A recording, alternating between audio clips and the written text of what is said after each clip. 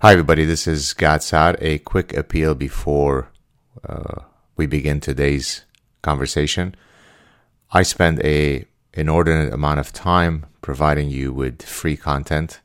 Many companies have contacted me trying to get me to monetize my content behind paywalls and so on. I've steadfastly refused to do so on the premise that I'd like to reach a wide audience. Ideas are important to be consumed. These conversations are important. The content is important. And so, I've spent who knows how many hours over the years and how many heartaches receiving all sorts of hate, all sorts of risks taken because I do what I do. And yet very few people support my efforts in very direct ways, meaning in a remunerative way. If you're in a position to do so, I would ask you to go to my YouTube channel. At the homepage, in the top right-hand corner, there's a subscribe star button or a Patreon button or a PayPal button, which you can use to show your support for the show so that I can keep this available freely for everyone. Alternatively, just a few days ago, I set up a system that YouTube provides for its content creators just below the videos, where you see the thumbs up and thumbs down. There is now an icon. It's written thanks with a heart and a dollar sign. If you click that one, then you can donate per show. You really love the show, you want to donate X number of dollars, then you can go ahead and do so. Please consider supporting my work. I wish to continue to provide all of this, freely, not behind a paywall. And believe me, there are a lot of subscription-based models out there now. Many of those companies are contacting me. And I don't want to be a martyr. I don't want to be the idiot martyr who just keeps doing what I do at great personal cost and effort, but never being remunerated for it in an extrinsic way. I think that's only fair as an exchange. I've spent many years doing this, and maybe now all of the fans that I have look, it's an insurance policy, right? You're protecting those that are putting their necks on the line to do this.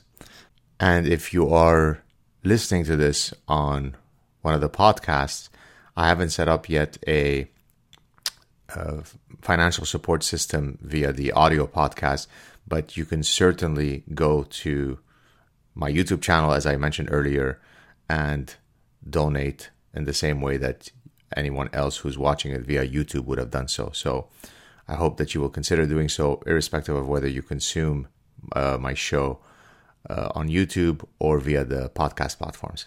Thanks again. And here's today's guest. Hi, everybody. This is Saad, the Saad Truth. Another fantastic guest today. I've got Professor Jason Hill, who's a professor of philosophy at DePaul University, the old stomping ground of Barack Obama, Chicago, that is. How you doing, Jason? I'm doing well. Thanks for having me. Oh, great to see you again. We held a chat. You were kind enough to invite me for a chat back in, I think, July, that ended up becoming a transcript of our conversation in Front Page magazine. So thank you for that. Before I cede the floor to you, I want people to know of your books. So you've written 5 books, and so let me just quickly read them here. I'll get to the latest one that came out today last. So there is, We Have Overcome, An Immigrant's Letter to the American People. Maybe we should talk a bit about that at some point. Civil Disobedience and the Politics of Identity, When We Should Not Get Along. Beyond Blood Identities, Post-Humanity in the 21st Century. And then your earliest book was Becoming a Cosmopolitan, What It Means to Be a Human Being in the New Millennium. And your book that came out today, What Do White Americans Owe Black People? Racial Justice in the Age of Post-Oppression. So let's begin with that provocative title. Do white people owe black people anything? Go for it. Well, they certainly owe them respect for their inalienable individual rights, and they owe them courtesy and respect. But I really wrote this book because there are a lot of what you so eloquently called in your book, The Parasitic Mind, a lot of ideopathogens floating around in our culture that is causing a lot of divisions. And one of the ideopathogens, I think, is this notion that white people owe black people reparations for slavery, or for what is thought to be the continuous repercussions of slavery, which are flowing inevitably some people think in the lives of Black people today. And I take the reparations argument very seriously. And in this book, I've examined the so-called residual effects of slavery that are still affecting Blacks, and every single disparity among the races is attributed to slavery. And I wanted to take those arguments very seriously, to systematically examine them, and then to debunk them and to show that they're not true, and to explain to the American readers and to readers across the world why reparations would be a bad thing, and to show that the foundations for Black freedom are to be found actually in the Constitution, the 1776 Constitution, and that reparations in some sense have been made towards Blacks throughout the history of this country, beginning in 1776, the Civil War, and I get into the 1964 Civil Rights Act, which I really, really analyze, and I actually call it a social eugenics movement, affirmative action, and Black studies programs, and all sorts of gestures that this country have made towards Blacks. So whites owe Blacks a lot of things. Reparations is not one of them. But I wanted to get to the roots of this claim so that people, both Blacks and whites, could have some sort of intellectual ammunition to understand the origins of these claims and how to best defend themselves and defend our country against these, what I call really egregious claims for reparations. Before we get to some of the efforts of debunking, say that, whatever the top 3 arguments that you debunk, are there any arguments on the reparations side that, maybe you might not agree with, but you find compelling, worth listening to? What would be the top argument for why reparations are still owed today? Well, there is, since the 1964 Civil Rights Act was passed, which brought full equality, Blacks full equality before the law, there still continues to be discrimination against Blacks. We could point to systemic racism in one respect that continued after the 1964 Civil Rights Act, which was redlining. People like Ta-Nehisi Coates and Ibram Kendi have argued, for example, that redlining is still a problem that continued way into the 1970s and into the 1980s. I take that claim very seriously. Can you explain what redlining is for our viewers who don't know what that is?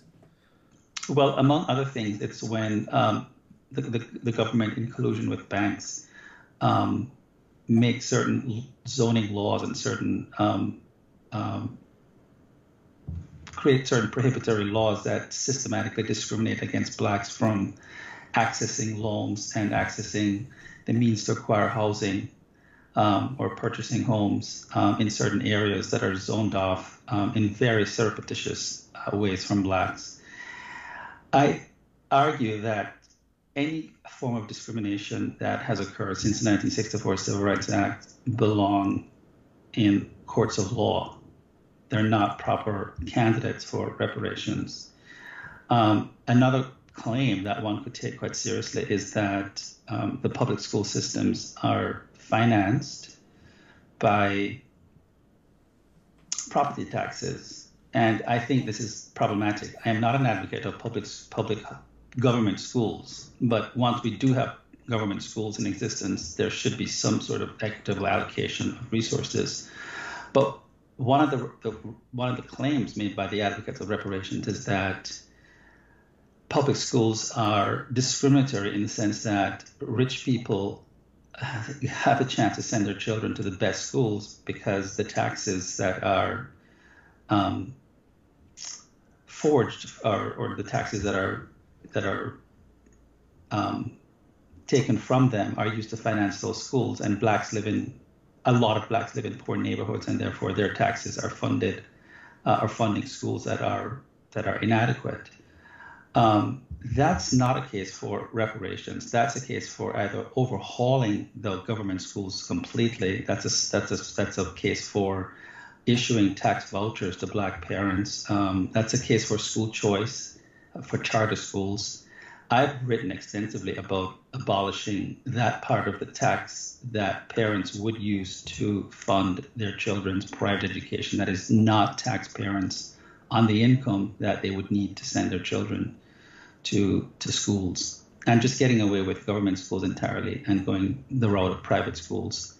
And in a free market, I think that we would find that competition would not accelerate the tuition costs, but in a private system in which people are competing among themselves for a better education, that the prices would actually, the cost of tuition would actually lower, because it would be in the interest of educators to cater to a large swath of individuals, in this case blacks, who are seeking education.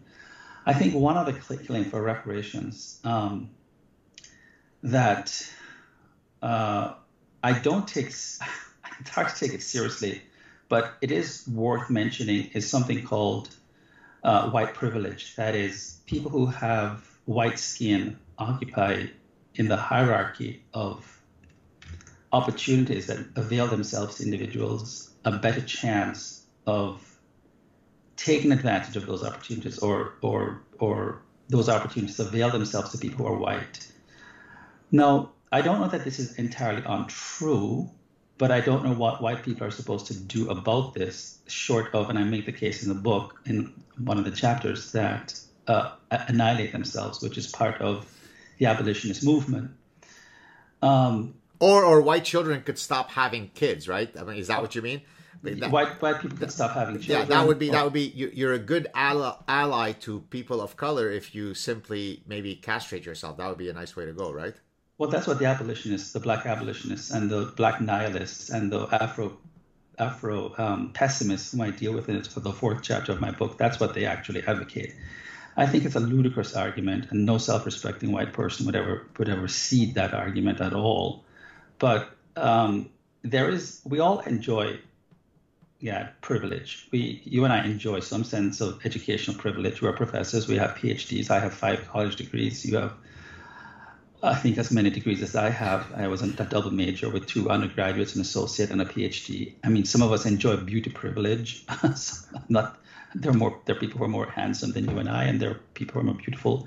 Some people enjoy athletic prowess. I'm not the athletic equal of my countryman Usain Bolt. He's much more of a superior athlete than I am. What the hell are people supposed to do about I call them blessings from God, right? So the best thing I think white people can do is not to place obstructions in the path of the efforts that blacks have exercised on behalf of their lives, but asking white people to somehow democratize their privilege or their whatever privilege they find themselves in possession of is lunacy, is ludicrous. I'm not going to slum down my cognitive capabilities and sound like the village idiot and dim my lights so that someone who's of lesser abilities can shine. So those are some of the claims that I think are worth listening to, but I don't think that they stand the test of reason or logic. But I think in order for the reparations argument, I mean, you got into some of the details, which is fine. But at a sort of meta level, the reason why reparations as an argument can stand any scrutiny is you have to do it's a 2-pronged approach. First, you have to say that there's no statute of limitation on something horrible that happened in the past. Mm-hmm. It goes on perpetually. Forevermore, you owe a debt for something truly horrible that happened in a different time to different people that are in no way related to you. They may or may not share some of your skin hue. But then the second part that you have to do is you have to say, by virtue of you being white, and hence you have a particular skin hue, and even though you may not have anything to do with the American slavery disaster, you came from Croatia, and therefore you're first generation, but you are white, therefore you are benefiting from that historical crime that happened, if only because you have certain immutable characteristics that don't differentiate between whether you were the descendant of a slave owner or not. You're Croatian white, therefore you benefit. And it's through this sleight of hand, this sort of meta mind F word, that you can then have this conversation. Short of that game, the whole thing crumbles, no? That's right. It's a form of what I call biological collectivism, and it's a form of wholesale condemning people for nothing but the color of their skin. And if the inverse of that were applied to black people, think of how egregious that would be. It would be horrific. And the inverse of that was applied when America did have some semblance of white supremacy during Jim Crow, during slavery, when blacks were thought to be cognitively inferior and a host of attributes were attributed to blacks because of the color of their skin. The fact that, and there's another contender to think about, and that is that the majority of white people living today, their ancestors were not slaveholders. Their ancestors actually came after the Civil War. But I make a stronger claim, even if their ancestors were slaveholders, so what? That has nothing to do with any individual living today. The idea of collective guilt or ancestral guilt is a heinous concept that's completely un-American and doesn't belong in this country. The sins of the fathers should not be passed on to the children. It has nothing to do with any individual living today. And I still want to debunk this idea of white privilege, because I think that the semi-literate or illiterate white person living in Appalachia today with no health care, who cannot read or write, who's living he's more privileged than Michelle Obama. Sorry, he's more privileged than Michelle Obama. Well, I'm more privileged than that person, because I can tell you this. I have taught kids from the cornfields of Indiana, most of whom were in the Ku Klux Klan at Southern Illinois, who lived in trailer parks.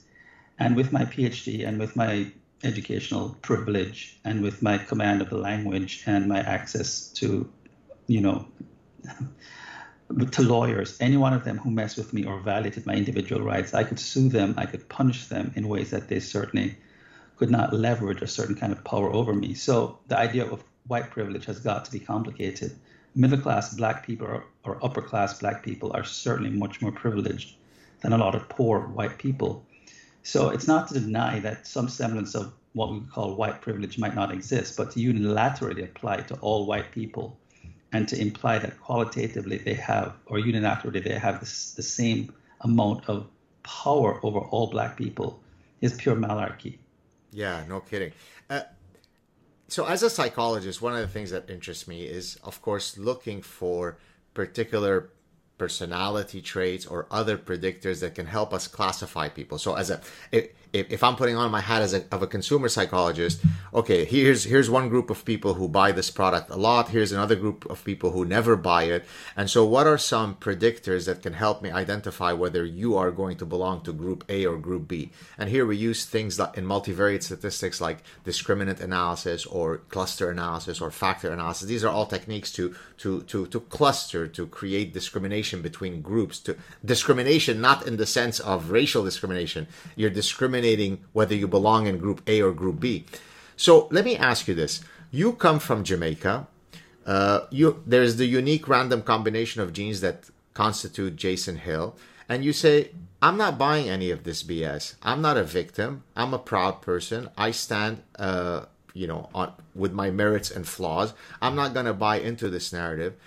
And then there are these other guys, Mark Lamont Hill and Ibram Kendi and Michael Eric Dyson, all of whom, when I see them, my skin crawls. I detest their intellectual dishonesty so much. I detest the ethos by which they construct their existence. Mm-hmm. What differentiates? I mean, and the reason why I compare you to them, because you're both groups are supposed to be black people, but Thomas Sowell is with you, Larry Elder is with you. Are there particular personality traits that we can use to say whether people fall into the victimhood camp or into the I stand proud camp? Well, I think there's a sense of entitlement that goes along with victimology and a sense of power lust that pays. One of the things that has happened in America in the last 36 years since I've arrived in this country is that the far left has co-opted and expropriated the agency of a lot of black people. And the far left, no, let me qualify that. There is no such thing as the far left anymore. The left, because the Democratic Party today is just plain left. It's no longer far left. It is the far left.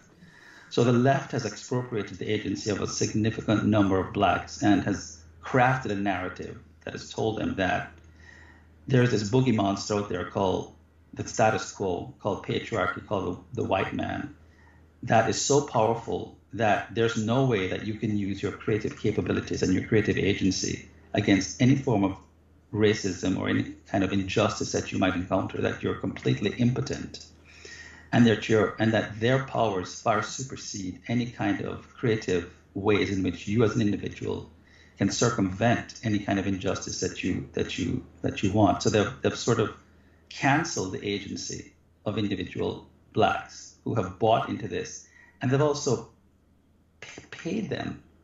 These people make a lot of money by claiming to be victims. Ibram Kendi and Ta-Nehisi Coates and Dyson, they garner about $20,000 per lecture. I know. I have to increase my speaking fee based on hearing those numbers. But you're not a victim, and independence and confidence.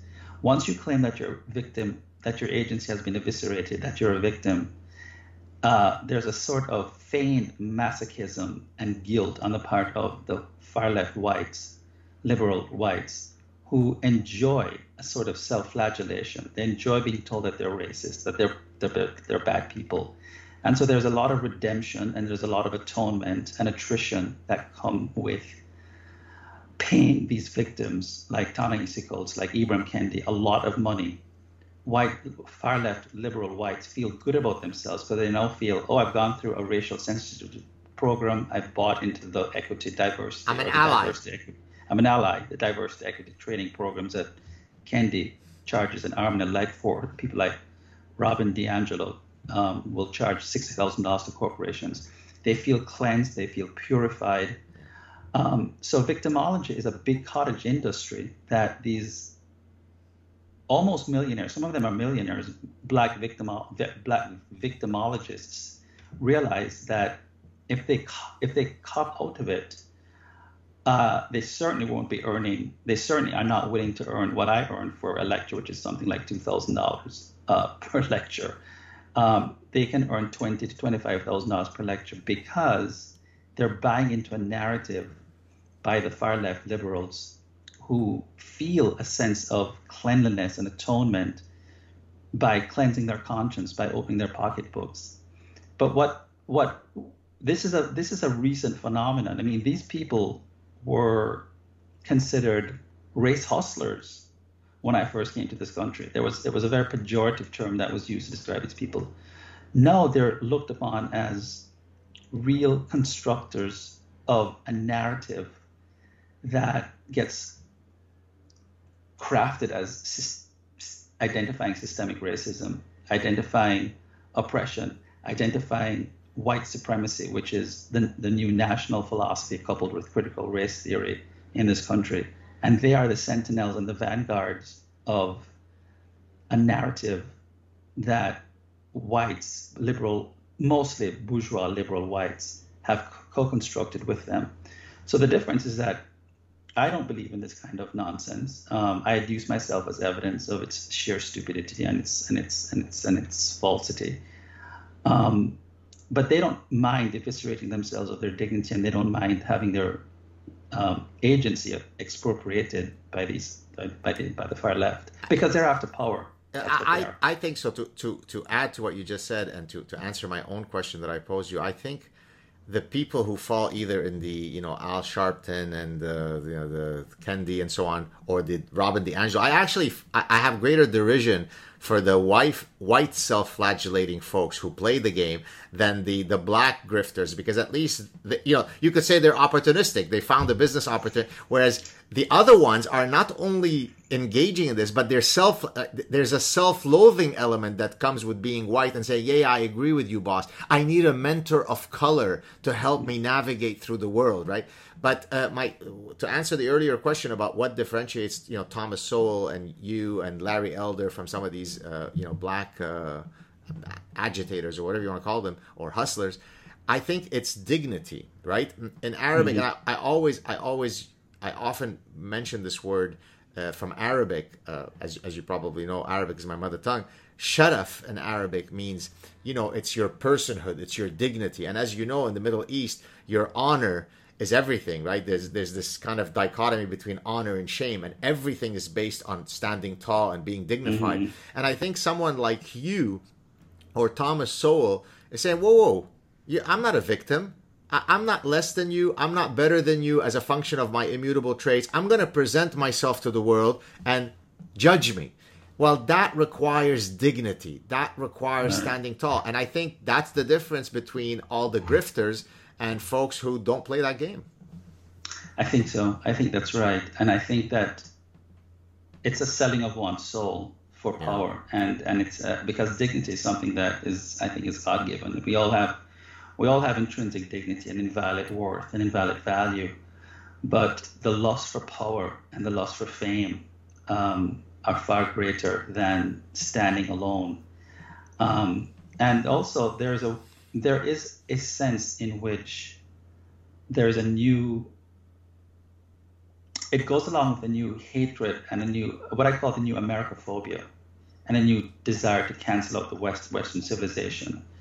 We cannot, I think, separate this expropriation of Black agency and the co-optation of agency with a larger, darker movement that is at hand, that you pointed out in your book, The Parasitic Mind, which has to do with the cancellation of America, of Western civilization, in order to usher in, to change the DNA of the West, to usher in what I think is a really dark agenda, which is a Marxist, socialist, communist movement that will bring about a totalitarian state.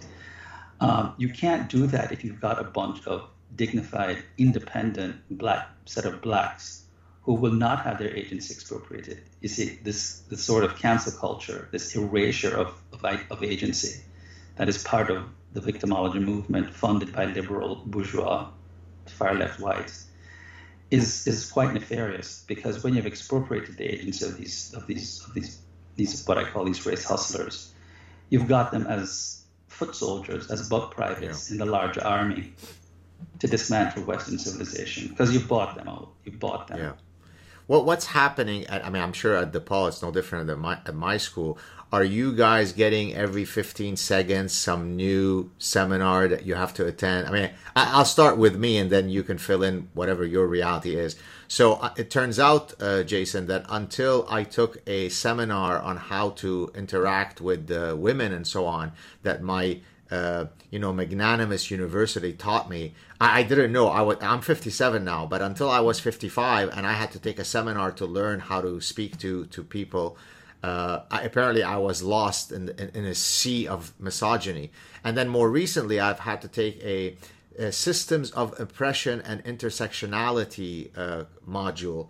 Again, so that I could learn how to speak to here in Canada we call it BIPOC, Black, Indigenous, people of color. Because until I've been a professor for almost 30 years, because until I took that seminar, I otherwise wouldn't have known how to interact with the BIPOC.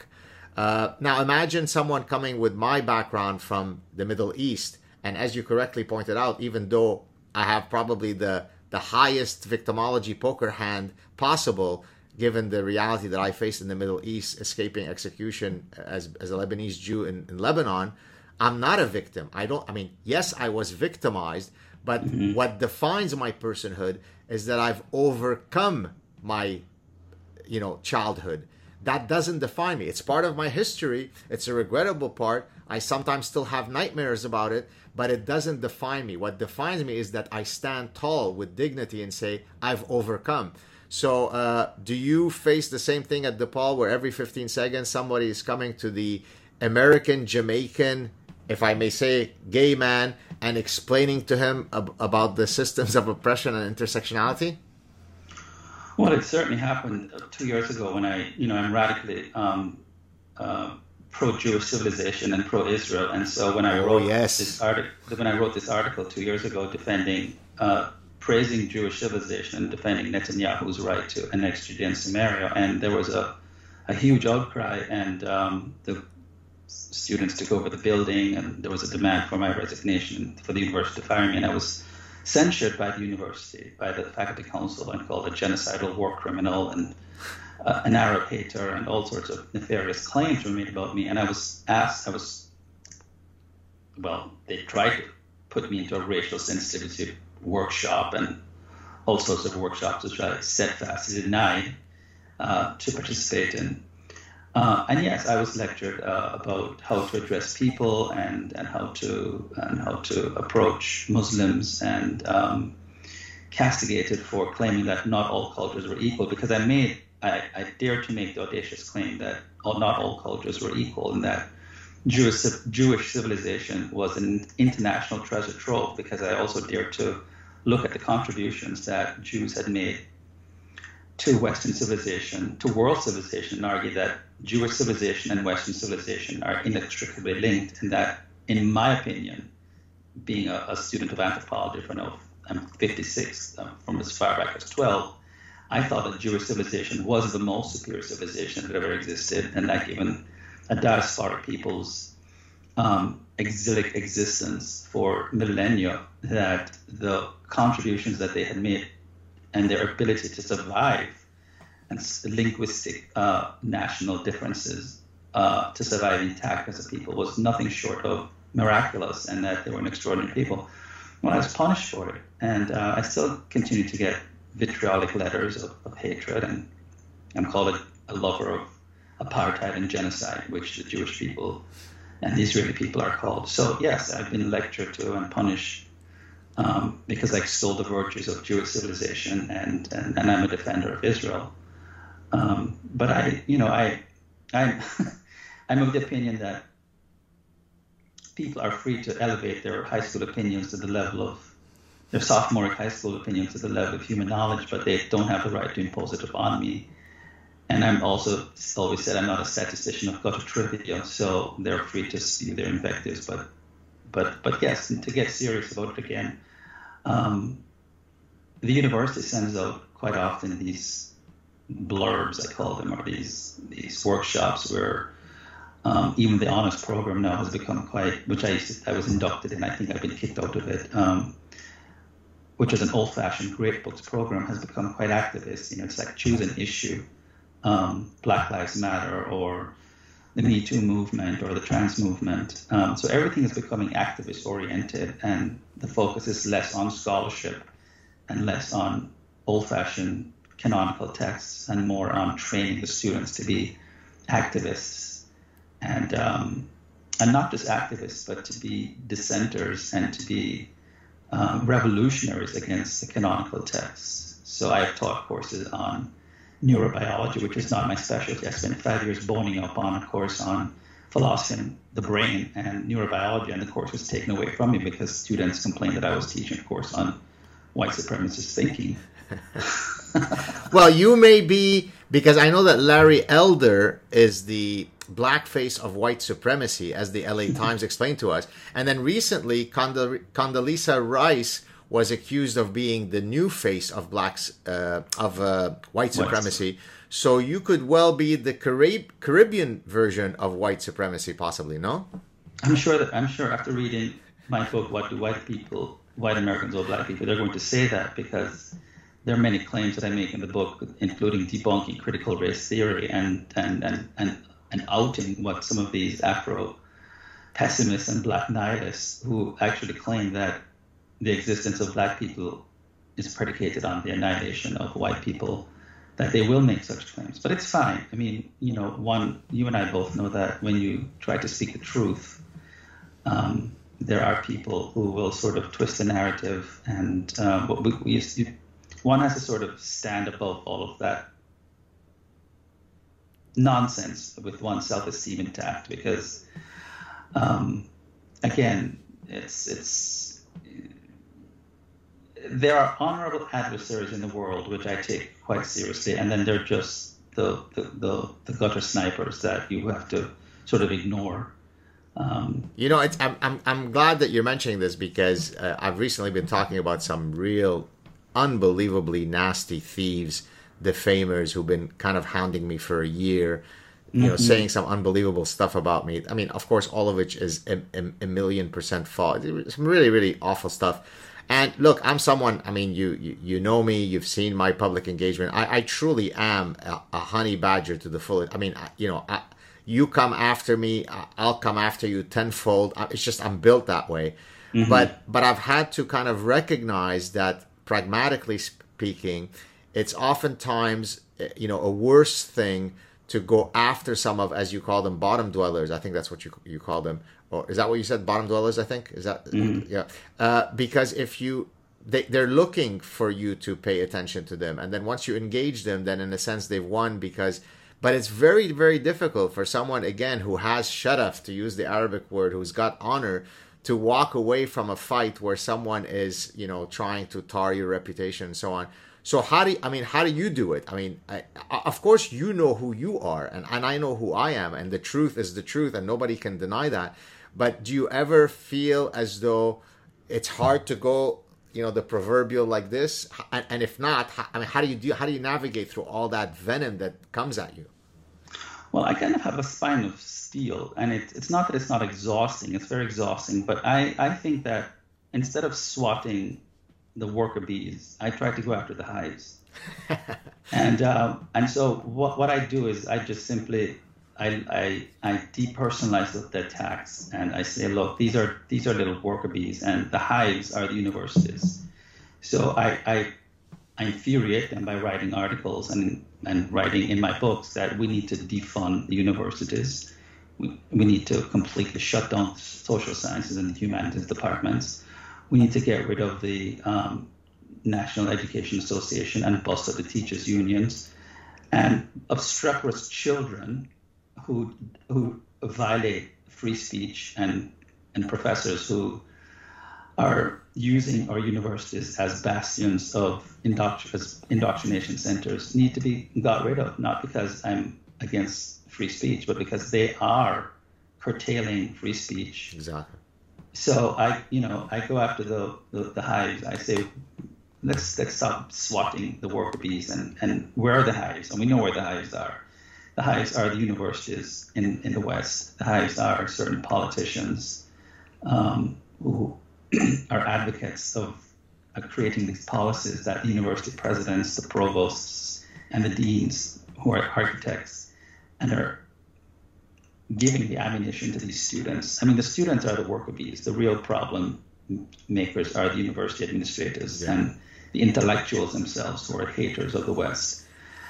And so I tend to have a very thick skin professionally. I'm not easily weakened by invectives and vitriolic statements. I mean, and the sense of alienation is a little bit harder, where I am ostracized and I don't feel like I belong in my university. I don't feel like I have a community.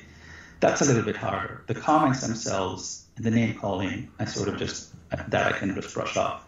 But it is terribly, and I do want to say this because I know there are a lot of professors out there who are part of the silent majority and are very, very afraid of speaking out, either because they don't have tenure, or in our case, I've been teaching, I profess for 26 years now.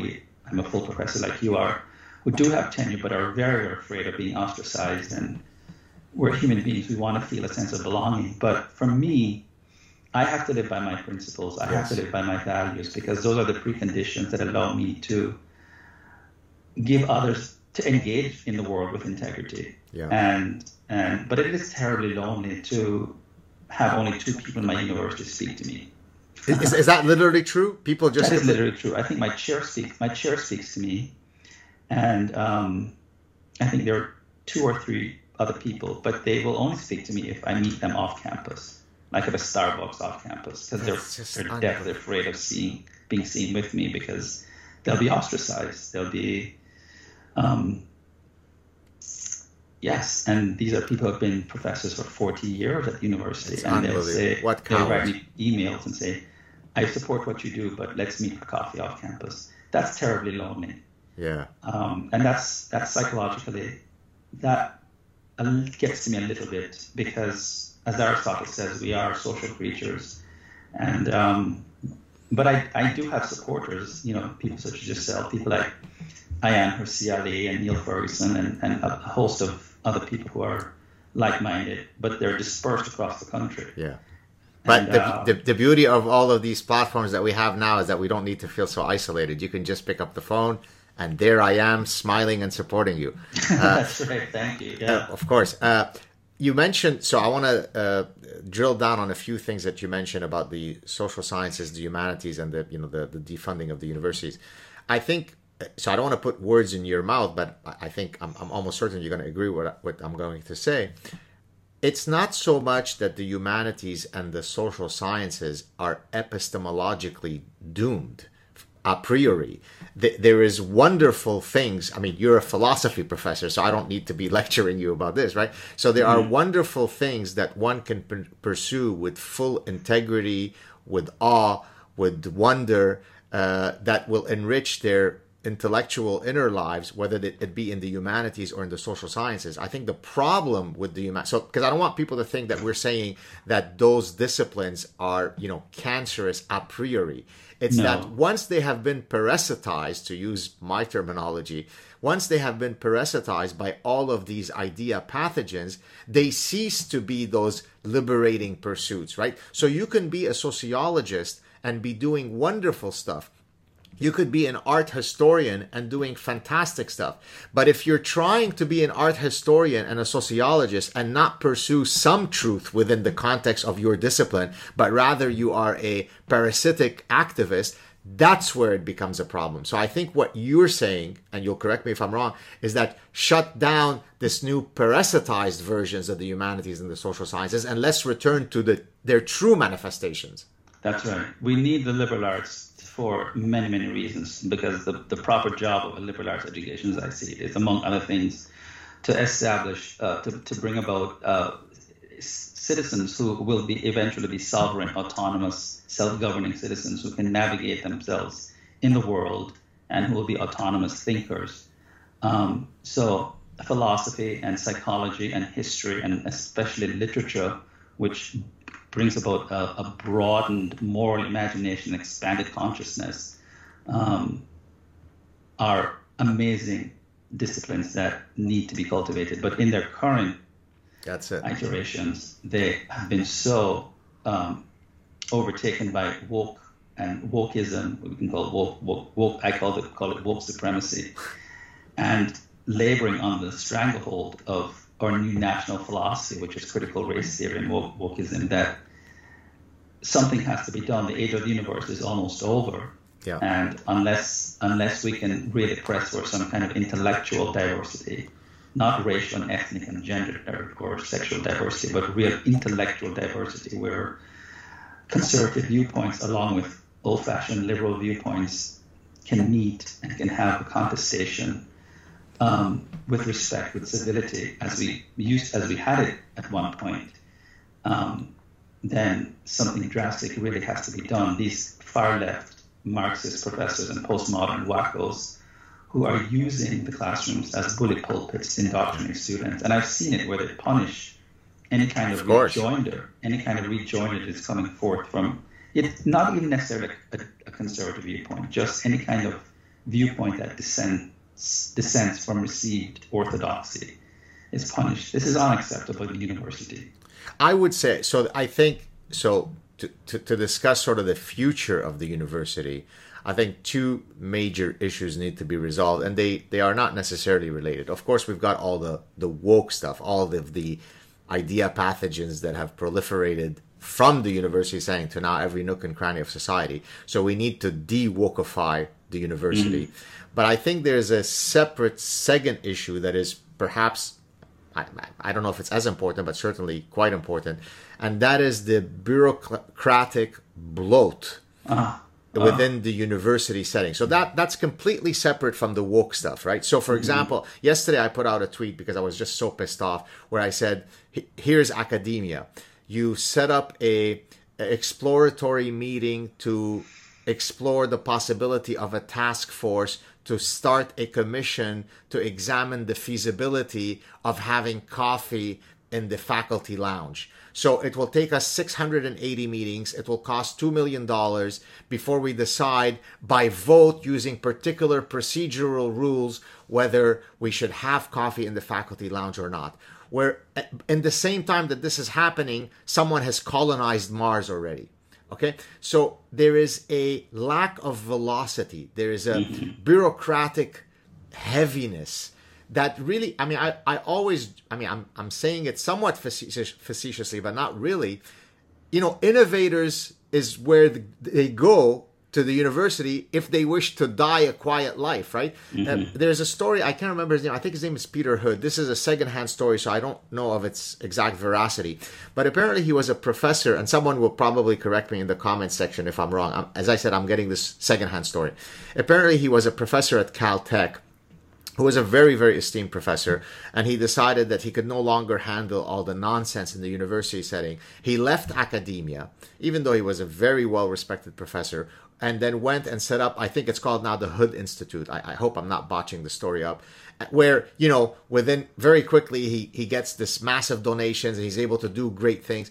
So I think unless we're able to reintroduce creativity, innovation, boldness, velocity of thinking into the universities, I think they should die because they are antithetical to the irreverent creative thinker. I think that's right. I think that's absolutely right. And I think one of the solutions that could bring about some semblance of accountability is to get alumni donors more involved, where conditionals are fixed to the donations that are allocated to the universities. I think in the past, alumni donors and donors in general, large corporations, have given funds in good faith, thinking that they don't want to get too involved in the pedagogy, the curricula of the universities, because they have trusted the administrative bodies. But I think when parents are realizing that their children in gender studies are receiving unscientific educational models, they're being told that, man, I got in trouble because I said that philosophy is a quoting Plato, the mother of all sciences. And I was told that men are giving birth to children, and I was reprimanded and told that when I said that when a man gives birth to a child, it's a trans man, which means it's a biological woman with a reproductive apparatus in place, and all hell broke loose. When parents realize that their children are receiving this kind of education, alumni donors realize that the unscientific nature that has taken over the educational system, and withdraw their funding or give funding on the basis that truth will supersede politics.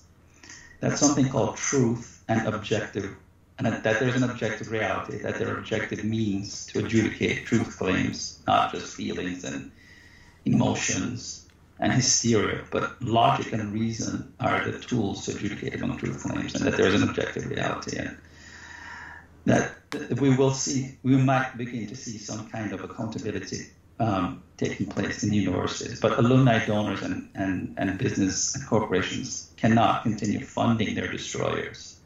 You know, when the advocates of the destruction of Western civilization is being funded by J.P. Morgan and these corporations that give $100 million to Black Lives Matter. And at my university, you know, Black Lives Matter has a huge place. But at the same time, Black Lives Matter is advocating the breaking up of the nuclear family, the breaking up of U.S. banks, as their Marxist train, espousing Marxism, calling for the removal of all canonical texts, which means the removal of all European thinkers. There's something of, cognitive dissonance going on in the university system and in the minds of these donors. And the job of, I think, a public intellectual is to make it really explicitly known to these donors that you are funding your own destroyers. So do you think, though, that the donors are simply unaware? So they're cognitive misers, right? Humans are cognitively lazy. And so they see BLM, they say, hey, I'm all for, you know, black people living with dignity. So they don't drill down any further to explore some of the nefarious positions that come with being a BLM supporter. And therefore, because they're cognitive misers, they say, okay, here's $10 million. So is it that they're unaware and it is our job to make them aware? Or is it that they are aware, but the self-flagellation is simply too intoxicating? So I know BLM is full of garbage, but I'm still going to give them $10 million because then my cool white friends will think that I am an ally. Which one is it? I think it's both. And I think also what I've discerned is that a lot of well-intentioned people just think that all this stuff, this cancel culture, this woke supremacy, the nefarious nature of Black Lives Matter and Antifa, all the infiltrations, all what you call the ideopathogens that are part of an intellectual pandemic. I've heard people say it's just a phase, it'll pass. And I said, no, it's not a phase. It is fundamentally changing the DNA of the West. Just look at the Islamification of Europe, and don't tell me that there are more mosques in Rotterdam. Where the last time I was in the Netherlands, where the Dutch government is funding mosques, and in the Netherlands at a far greater rate than it is. It is not even funding churches. It is penalizing and taxing Christian churches. It's amazing. And right, so there's a systemic effort on the part of the West to undermine itself. And some of these people think that it's just a phase. So the West has lost its purpose, it's lost its mission goals. So it's a combination of both, plus the sense that people, I think a lot of people in the West, in Canada, in England, in particularly in the United States of America, cannot bring themselves to admit that there are destroyers within the hemisphere that really want to bring down the West. They just cannot admit that that sort of evil, and it is evil, really exists in people and is part of the DNA, the emerging DNA of this culture, that we are in the midst of an enormous culture war that is not weakening, that these people want them dead. They want to start a war on multiple fronts. They want a class war. They want the trans people want a gender war. A race war. They want a race war. Yeah. They want a complete, they're systemic nihilists. They want to destroy the foundational values of the West, of America, to bring in a new world order. And most people find that too horrific to sustain on a protracted level. Well, you mentioned earlier, because you were talking about Islamization and so on, so I got prompted the name Ayaan Hirsi Ali, which you mentioned earlier. So I've made this point on several occasions, but it's worth repeating here and getting your feedback to it.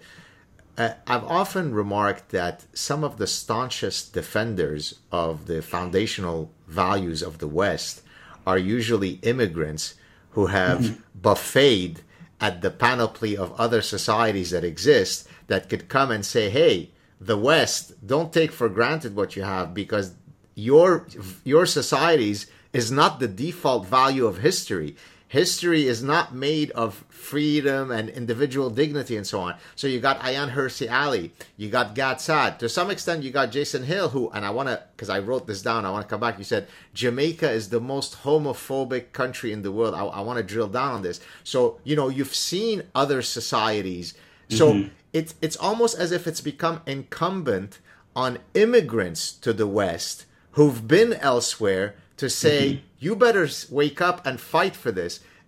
Do you feel that that's true, that it's oftentimes the most vociferous voices in the defense of the West are immigrants?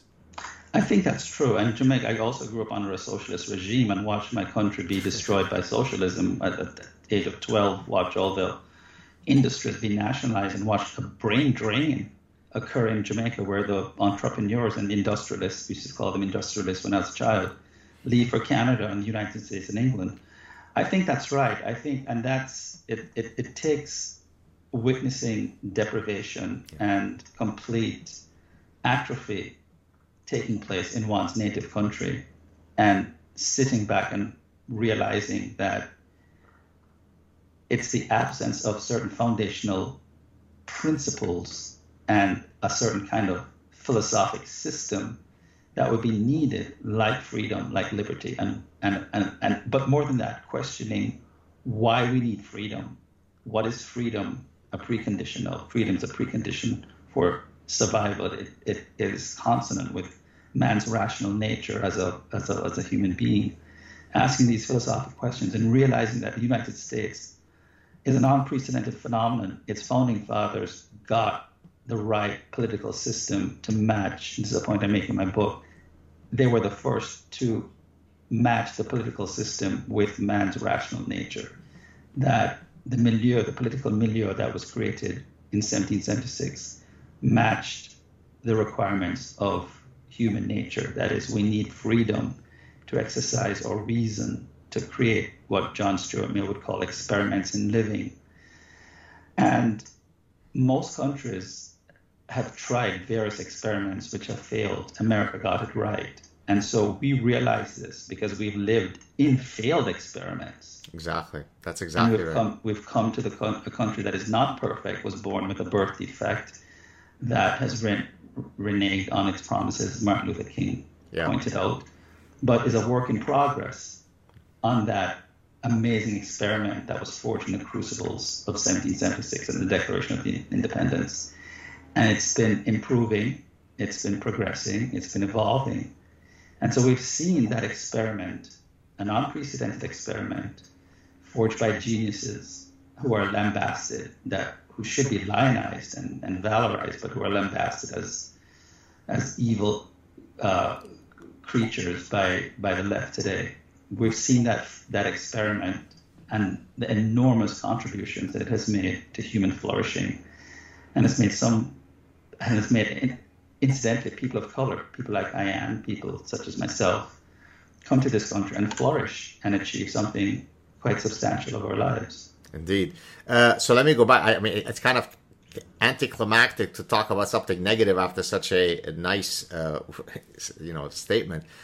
Why do you say that Jamaica is uniquely or the champion of homophobia? Because I could list many other countries that would vie for that title.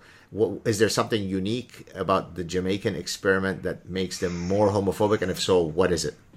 Well, I think it tails probably a little bit behind Uganda. It's as homophobic as Saudi Arabia. But there is something about, because I think Saudi Arabia its homophobia is predicated on its Wahhabi religious faith. And I think Uganda is more like Jamaica. It's a cultural thing. I think with Jamaica, it's a consistent part of one's identity to be homophobic. Having lived there until I was almost 20, when I left there when I was 20, if you're not homophobic, then you're somehow not authentically Jamaican. It's just every single conversation is inundated with homophobic remarks. It's almost as if part of your socialization is dependent on being homophobic. And it's a religious country, but there are other religious countries in the Caribbean that I think are not as deeply homophobic.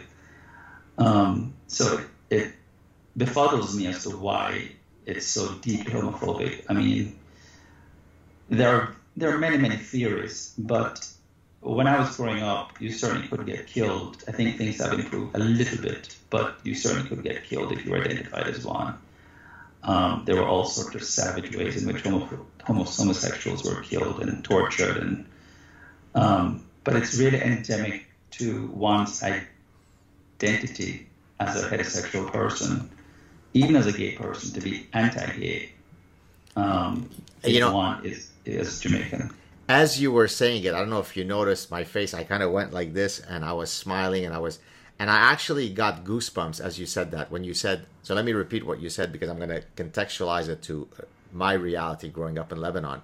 You said, it is part of your identity in being Jamaican to be homophobic. And as you said that, I said, finally there's somebody who understands what it is to grow up Jewish in the Middle East. Because I've always explained to people that the fabric that unites every single nook and cranny of the Middle East is Jew hatred. It is definitional. It is existential, right? It literally is, even from the most virulent anti-Semite to the passing, just kind of regular in the street Jew hater. To exist in the Middle East is to blame everything on the diabolical Jew. It rained outside, it's the Jew. Your wife cheated on you, it's the Jew who put those sinful thoughts. You got diabetes, it's the Jew who is holding back the drugs that would solve your diabetes. Everything is due to the Jew. So I got that goosebump feeling because it really is. It's an existential hatred, right? It Yes, defines who you are. You're not Jamaican if you don't hate gays. You're not Middle Easterner, and when I mean Middle Easterner, I'm referring to one particular noble faith. If you don't hate the Jews, It's true. is there a way to eradicate that hatred from someone if they've been inculcated it straight out of the womb? It's very, very difficult because I think it's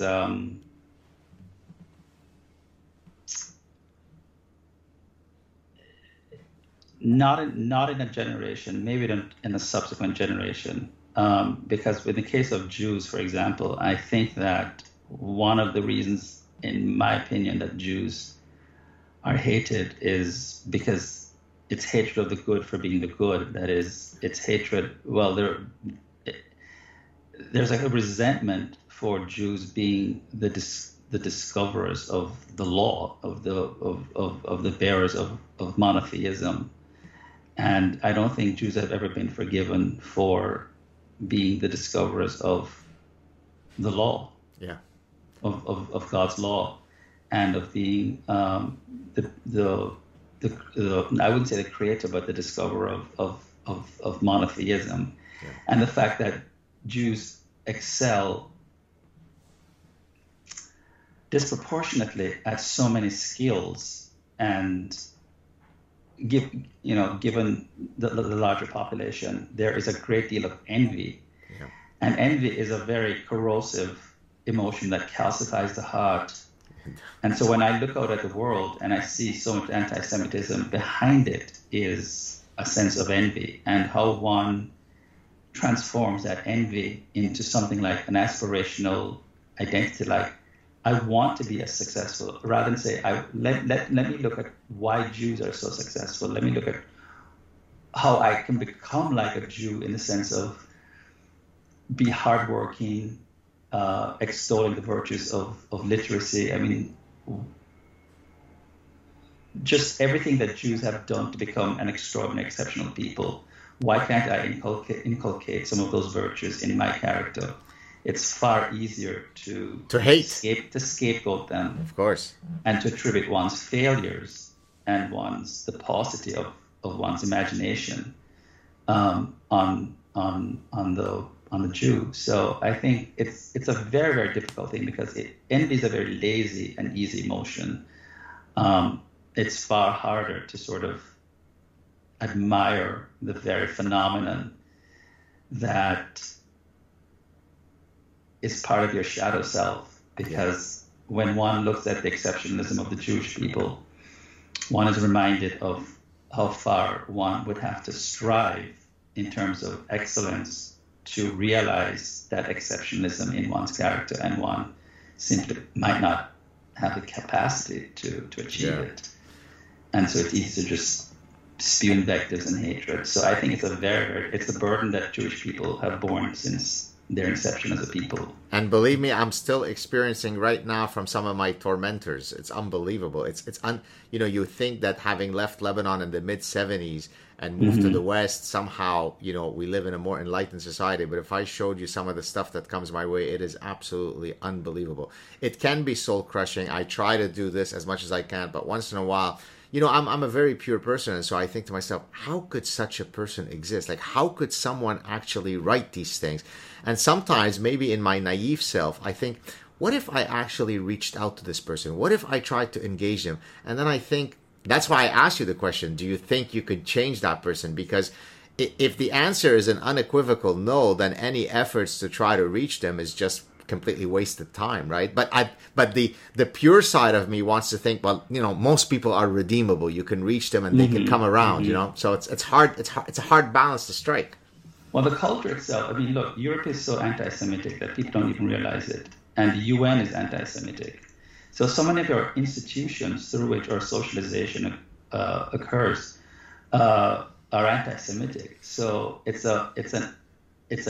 lot of our universities are deeply anti-Semitic, surreptitiously so.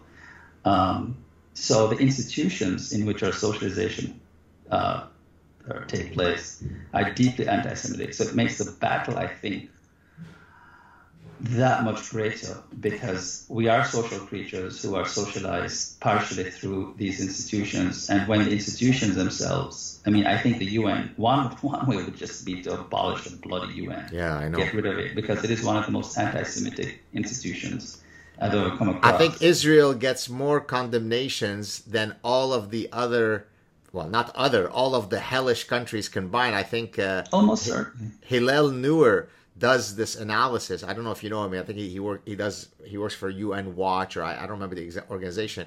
He's a wonderful guy who collects all that stats, and you can literally see, let's say, 25 condemnations of Israel, and then the rest of the world combined, it's 2. So, I mean, it's literally the case, according to the UN, that all evil at the global scale comes from Israel, and all other countries are just bastions of morality. Yeah, it's unbelievable. Yeah. It's an existential problem that can only be fought, I think, by Jews being. I'll tell you what I find very problematic. Is the inverse problem, which is the Jewish left. I mean, I can't tell you how many. I've never earned a single penny by talking to a Jewish organization. I do this out of just sheer respect and admiration. I mean, I charge other organizations. So when people say you're an advocate of Jewish civilization because you're making money, I've never been paid a single penny. But what I find, I've been canceled by so many Jewish organizations on the left who said, we can't invite you anymore because you are you say bad things about Hamas, and if we're just nicer to those people, they'll be good to us. And I said, I've read their charter. I have the charter of Hamas on my desk. I have the charter of the Palestinian Authority. They want you dead. So I think when leftist Jews stop being apologists and terminate the fantasy that Hamas and a significant section of the Palestinian community really, really like them, and realize that because when people smell blood in the water, they become like sharks, right?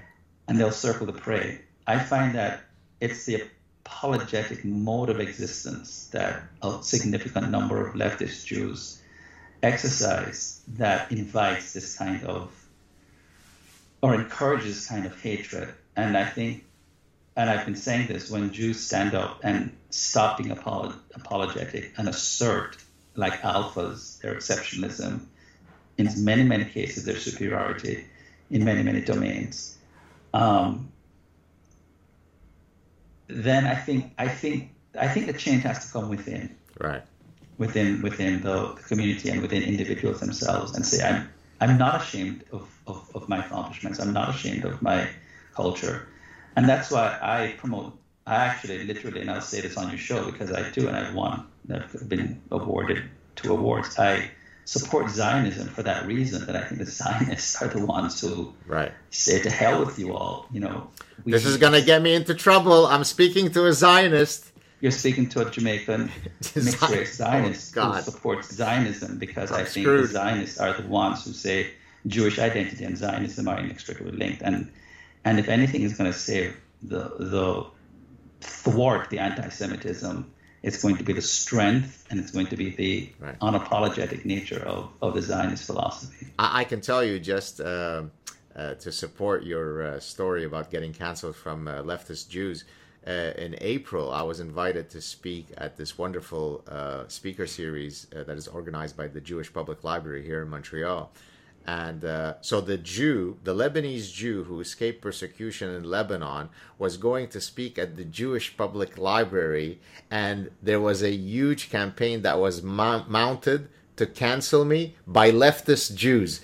But to their credit, the Jewish Public Library did not buckle, and the event went, perfectly fine, and everybody was happy. But listen, look, when you have Queers for Palestine as a group, I mean, what could be more cognitively inconsistent? So you can go to Tel Aviv, one of the most gay-friendly, LGBTQ-friendly places on earth, or you could support, Gaza, and that's where you're that's the hill that you're dying on. So it's a level of cognitive distortion that's very difficult to comprehend. Yeah. Let's end it on a good note. Do you have any sense of optimism regarding anything that we've discussed today? Do you see the tide turning? Do you see the fulcrum swinging the other way? Any good parting words before we wrap this up? I do. I think that in terms of the stranglehold that the left has had on critical race theory, in terms of reparations, in terms of pulling this country and pulling Western civilization back, I think there's going to be I think the backlash has already started because I think that when parents are realizing that their children are receiving an education forged in hatred, when they're taught critical race theory, when they're taught all the values that are inimical to the ones that they've taught their children, and their children are coming home and actually turning against them, because this is what is going on in the K through 12 education system, where, for example, teachers are telling their students to tell their parents, do not gender your child at home, because when they come in the classroom, we will not be gendering them. And then they go home and they're gendered. Parents are becoming horrified, and you see the outrage that is emerging on a grassroots level. I think the backlash has already started, and I think people are just sick and tired of being told how to raise their children. They've handed their children over in good faith to these largely government schools, but the private schools are becoming as woke as ever because, of course, there's money in wokeism right now. But I think the tide is changing. I think people are becoming sick and tired of having their conscience and their freedom of speech being strangled. And I think we're going to have to suffer a little bit more, and our speech is going to have to be muffled. But I do think that the West is in decline, and it might have to decline a little bit more before we have a silent majority really, really wake up, right, and assert their voices against the tyranny of radical leftism that is really trying, and I will say this, trying to fundamentally change the DNA of the West in general. May your cry for the silent majority to wake up be the catalyst of changes to come. I wanted to thank you for coming on the show. I want to repeat the name of your book so that people, when they finish watching the show, head out and order it. What Do White Americans Owe Black People? You are a true honey badger, sir, so you have internalized all of the message from Chapter 8 of The Parasitic Mind. You are a top honey badger. Thank you so much for coming on. Stay on the line so we could say goodbye offline. Thank you so much for coming on, Jason. Thanks for having me. My pleasure. Cheers.